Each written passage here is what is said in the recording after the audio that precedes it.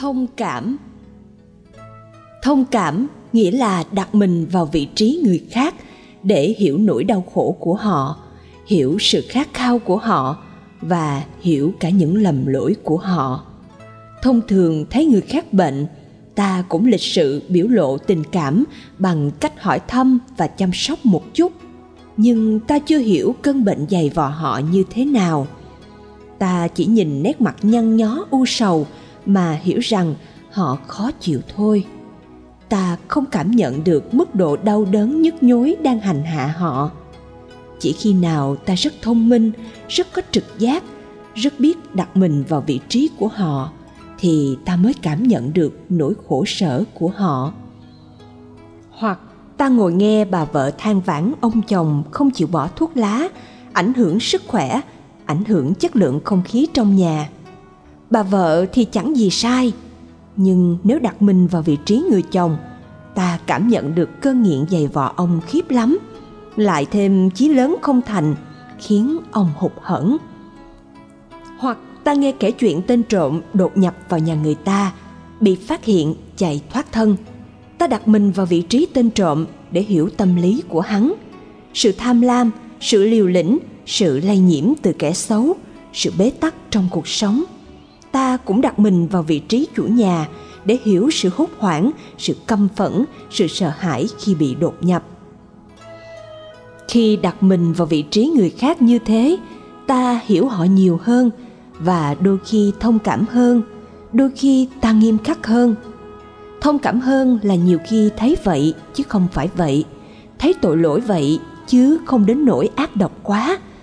Nghiêm khắc hơn là nhiều khi ta phát hiện người này rất ác độc, rất đê hèn hơn là sự biểu hiện có vẻ tội nghiệp của họ. Ta phải tập khả năng thông cảm như vậy để sống trên cuộc đời. Cuộc đời này có hai mặt, bên ngoài khác với bên trong, lời nói khác với bụng nghĩ, hành động đôi khi khác với bản chất. Ta cần phải hiểu sâu vào trong tâm của mọi người để có thái độ chính xác hơn. Thấy người có lỗi, ta không vội chê trách. Thấy người tử tế, ta không vội ngợi khen. Ta cần phải hiểu cái bản chất thật sự của họ. Trong cơn đau, trong khi vấp ngã, trong khi phạm sai lầm, ai cũng cần có một người để nương tựa. Dù họ có tội, họ cũng cần có một người không ghét họ. Một nhà sư vì bất mãn đồng đạo của mình mà thả trôi đời mình trong thế tục. Nhưng có một huynh đệ tìm đến bày tỏ yêu thương, tin tưởng. Thế là nhà sư đứng dậy để lặp lại đời sống tu hành. Để thông cảm được với người khác, ta cần trí tuệ, trực giác và tình thương. Chẳng bao giờ vội vàng kết tội ai, chẳng bao giờ vội vàng ghét ai. Nhiều khi đằng sau cái sai lầm còn một nguyên nhân khác nữa. Ví dụ, nghe ông lão có hành vi xâm hại trẻ con, ai cũng căm ghét khinh bỉ. Nhưng ta bình tâm quan sát, sẽ thấy rằng cái hành vi tội lỗi của ông xuất phát từ tâm lý hồi còn trẻ là xúc phạm thần thánh. Xúc phạm bậc đáng kính, rồi thì luật nhân quả sẽ khiến hình thành trong tâm người đó một mầm mống phạm tội. Đến giờ phút thích hợp, cái mầm mống đó hiện ra thành hành vi. Người đó sẽ phạm tội như cái máy vì đã bị lập trình. Sau đó thì danh dự uy tín mất hết, mọi người xa lánh.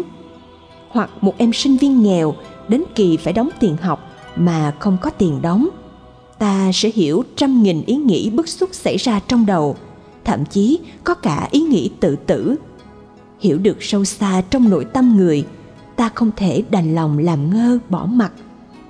Người có đạo đức là người có khả năng thông cảm sâu sắc với mọi người.